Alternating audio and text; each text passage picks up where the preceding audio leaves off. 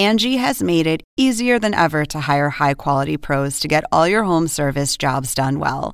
Just bring them your project online or with the Angie app, answer a few questions, and Angie will connect you with local pros who match your specific needs. Or book a service instantly at an upfront price. So join the millions of homeowners who use Angie to care for their homes and get your next home service job done well.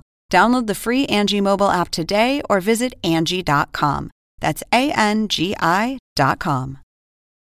Up next, a couple goes on vacation and is never heard from again. They're not looking for a missing person, because adults don't go missing.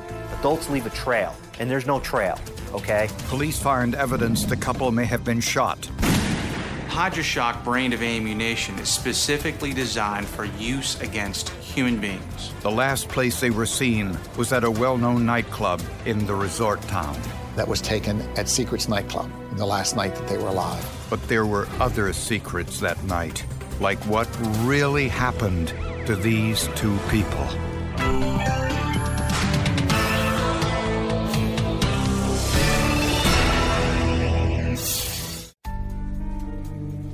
It was at an office party where Josh Ford and Jeannie Crutchley first met. Both had been married previously, and the two were instantly attracted to one another, despite a considerable age difference. Josh was 32 years old. Jeannie was 51. And my normal response is, if the shoe was on the other foot, you wouldn't think twice about it. In Joshua Ford, Jeannie Crutchley found a younger man who was exciting, fun to be around, who also wanted to do new things in life. Josh was a very successful mortgage broker. Jeannie was an accountant for an insurance company. After dating for 2 years, they moved in together, sharing a house in Fairfax, Virginia. They were two spirits who really had the same personalities. So when those same two personalities clicked, I don't think the age made that much difference to them. They just fell in love. The couple rented a condo for the Memorial Day weekend in Ocean City, Maryland, a well-known resort town along the Atlantic shore. But neither one showed up for work when the holiday weekend was over. When Jeannie didn't show up for work, her coworkers were really concerned, and that's when they notified the Ocean City police. Police went to their rented condo and found Jeannie's car in the parking lot. It was obvious to the police right away that the car had been there for an extended period of time.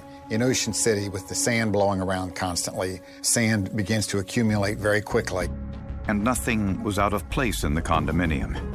There's absolutely no sign of foul play. There wasn't any break-in, there wasn't any broken glass. The place was relatively clean. Jeannie's car keys were still in the condo, so were their clothes, computer, and camera. It was as if they'd gone out for a walk and never came back. A background check revealed Josh and Jeannie used their credit card to buy drinks at the Green Turtle, a sports bar on Saturday night. Investigators found the waitress who served Josh and Jeannie. She recalled they were sitting alone. She did remember that he was a fan of the Celtics and was tuned into the game. From there, investigators learned that Josh and Jeannie took a bus to a nearby club. One of the hottest nightclubs in Ocean City, where everybody just floods to, is Secrets. And that's where they were heading. The bus driver identified Josh and Jeannie from a photo lineup and said they were talking with another couple on the bus, a Caucasian couple in their late 20s or early 30s. They actually, when they got off the bus, all four of them waited in line for over an hour to get in. Witnesses saw the two couples drinking together and also saw them leave together. But there was no trace of Josh and Jeannie after that.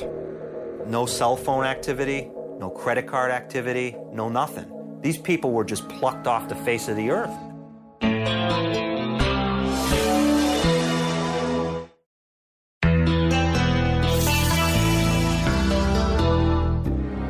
Less than a week after Josh Ford and Jeannie Crutchley went missing, police were called to a Hooters restaurant in Ocean City, Maryland. A silent alarm went off after midnight, telling police there was a robbery in progress. Upon the officer arriving, he finds a Jeep backed up to the door and 2 people walking out with armloads of stolen merchandise. The robbers, a man and a woman, were arrested on the spot. They were so intoxicated that the male, the husband, says to one of the officers, thinking it would be okay, can't we just put it all back and we'll be cool? Benjamin and Erica Sifrit weren't your typical married couple. They weren't your typical burglars either.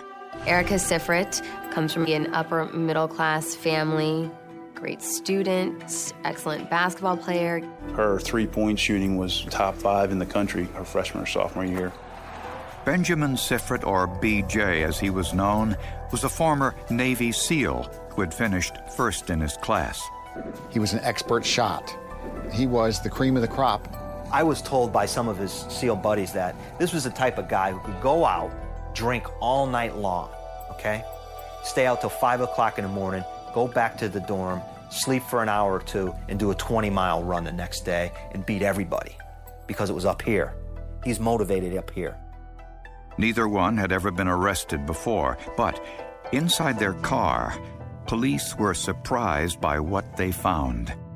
These people are armed to the teeth. She has a gun in her waistband. It's a .357 5-shot revolver. I mean, he's got a 6-hour 9mm that's fully loaded, ready to go. And then in the vehicle, there's a .45 caliber H&K combat weapon. So, you're looking at that, they mean business. And the arresting officers discovered something else. Inside Erica's purse were the Virginia driver's licenses of Joshua Ford and Jeannie Crutchley. And automatically the hair on the back of their neck stands up and they realize this is a lot bigger than just a burglary at Hooters with handguns. When asked where she got the licenses, Erica said she and BJ found them and denied ever meeting or even seeing Josh and Jeannie. It's very, very possible that they found these licenses on the beach. Or maybe they're planning a future crime of maybe stealing someone's identity. In the back of the Sifrit's vehicle, police found ski masks and flex cuffs. It makes you think maybe they've held these people hostage or taken them hostage and they're holding them somewhere against their will. Investigators now had probable cause to search the Sifrit's nearby condo. They found a lot more than they bargained for. On the table outside the dining room, they find 2 spent bullets. Police also found evidence that BJ and Erica lied to them. They find a stack of photographs, really a cache of photographs, and on the top is a picture of Jeannie and Joshua at Secrets. That was taken the last night that they were alive. One of the pictures in the Sifrit's condo showed a ring on Josh Ford's hand. In another picture, taken 2 days after Josh and Jeannie went missing, Erica Sifrit is wearing Josh's ring on a chain around her neck. And when she was arrested for the robbery, police found that ring in her purse. Even more damning, police found in the Sifrit's possession a key to the Atlantis condominiums where Josh and Jeannie had been staying. They turned the key, it unlocked the door. It was the key to Josh and Jeannie's unit. Police were now certain that the Sifrits had something to do with Josh and Jeannie's disappearance. But what?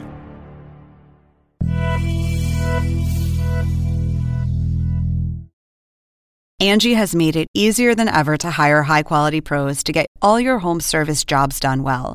Whether it's routine maintenance, an emergency repair, or a dream project, Angie lets you compare quotes from multiple local pros, browse homeowner reviews, and even book a service instantly. Angie's been connecting people with skilled pros for nearly 30 years. So the next time you have a home project, bring it to Angie to get your job done well. Download the free Angie mobile app today or visit Angie.com. That's ANGI.com. Hey, it's Kaylee Cuoco for Priceline. Ready to go to your happy place for a happy price? Well, why didn't you say so? Just download the Priceline app right now and save up to 60% on hotels. So whether it's Cousin Kevin's Kazoo Concert in Kansas City, go Kevin, or Becky's Bachelorette Bash in Bermuda, you never have to miss a trip ever again. So download the Priceline app today. Your savings are waiting.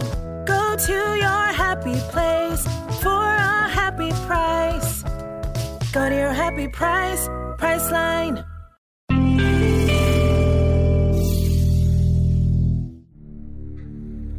The last known photograph of Josh Ford and Jeannie Crutchley was taken at the Secrets nightclub. From a photo lineup, the bus driver identified BJ and Erica Sifrit as the couple he saw with Josh Ford and Jeannie Crutchley when he dropped them off at Secrets. And witnesses saw the two couples leave Secrets together. But what happened after that? Investigators took a much closer forensic look in the bathroom of the Sifrits condo. And there, they noticed something. I saw some orange-colored substance on the tile. I noticed a little bit running down the side of the shower stall. And when I saw that, I thought, well, maybe this could be blood. They pull out the sink stopper for the washing sink, and they find all kinds of hair attached to it with blood and flesh. Underneath that sink, investigators discovered a bullet hole that went clear through the wall into the adjacent bedroom. This matched the two bullets found on the Sifrits coffee table. One of them looked like it had some drywall dust in it. One of them looked like it had blood in the grooves and joints and stuff like that. On the large glass window inside the bathroom, crime scene technicians discovered a partial palm print. Tests on the blood in the bathroom and on the Mangle 357 slug found on the coffee table yielded a DNA profile. Investigators took samples from Josh and Jeannie's toothbrushes and hairbrushes and generated their DNA profiles. Most of the DNA that we tested came back mixed DNA, both of Joshua Ford and Jeannie Crutchley. The DNA on the Mangle 357 slug found on the coffee table was Josh's. So that bullet had been in Joshua Ford's body at some point and then dug out or pulled out and kept as a trophy by the Sifrits. We didn't have the bodies, but we knew that somebody had met a very brutal and gruesome end in that room. Bullets test-fired from Erica Sifrit's .357 revolver were compared to the damaged bullets. When the hollow point expands in soft tissue, it'll mushroom out. Many people might think that this expansion is damage to a bullet and might prevent or even hinder firearms examination. However, this is just simply not true. The two bullets recovered from the dining room table positively associate, or in other words matched, back to the .357 Magnum revolver. When faced with this evidence, Erica Sifrit made a deal with prosecutors. She agreed to lead them to Josh and Jeannie's bodies and testify against BJ in exchange for a reduced charge. She told investigators they dismembered Josh and Jeannie's bodies and put them in dumpsters in the neighboring state of Delaware, 10 miles away. For investigators, this was a lucky break. Delaware has a unique system of dumping. They know where everything they dump, they know what plot it is at their dump site. 8 days after Josh and Jeannie went missing, parts of their dismembered bodies were found. Bullets recovered from Josh's body matched Erica Sifrit's gun. Josh's palm print matched the print on the bathroom window in the Sifrits condo. Incredibly, Josh Ford and Jeannie Crutchley were random victims of a couple for whom breaking the law had become a strange romantic obsession. But just when investigators thought the case had been solved, Erica came forward with a story they could hardly believe.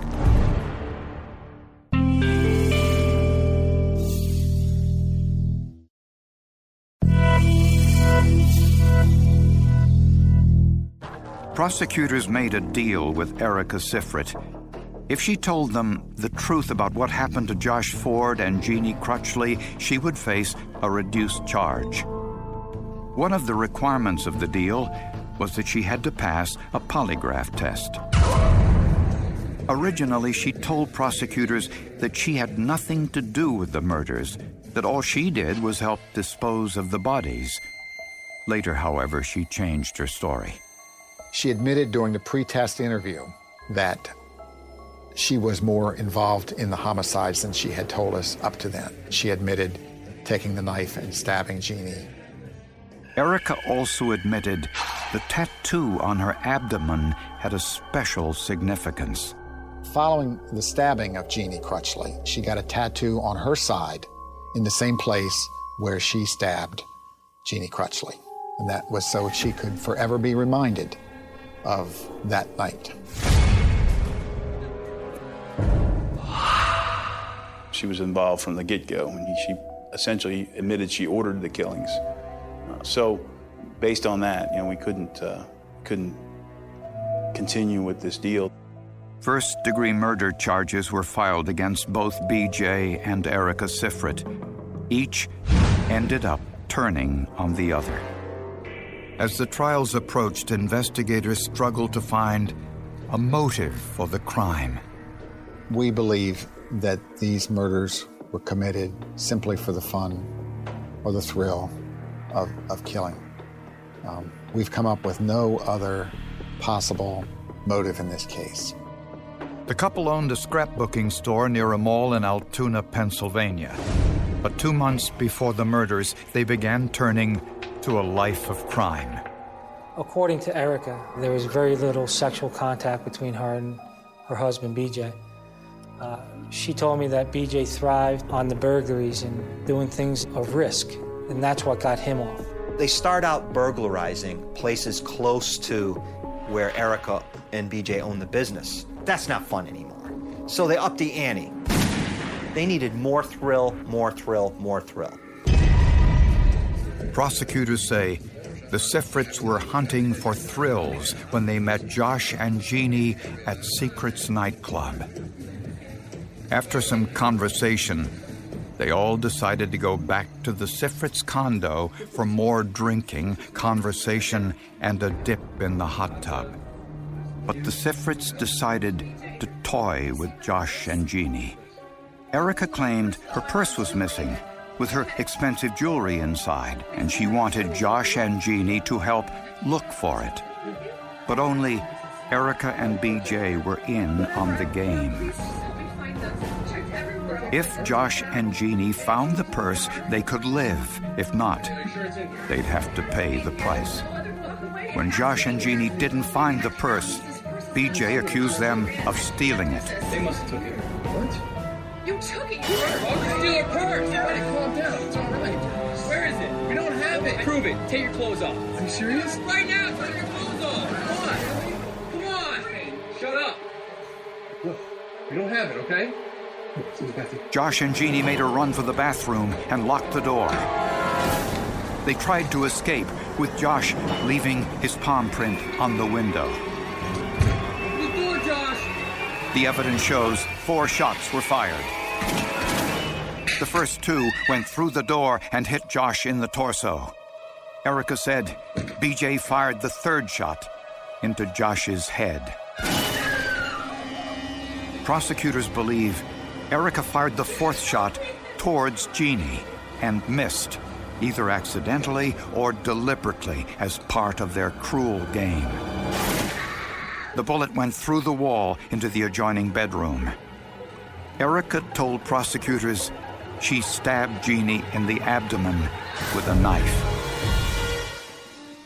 Later, when Erica brought some rags and detergent to clean up the blood, she said BJ was in the hot tub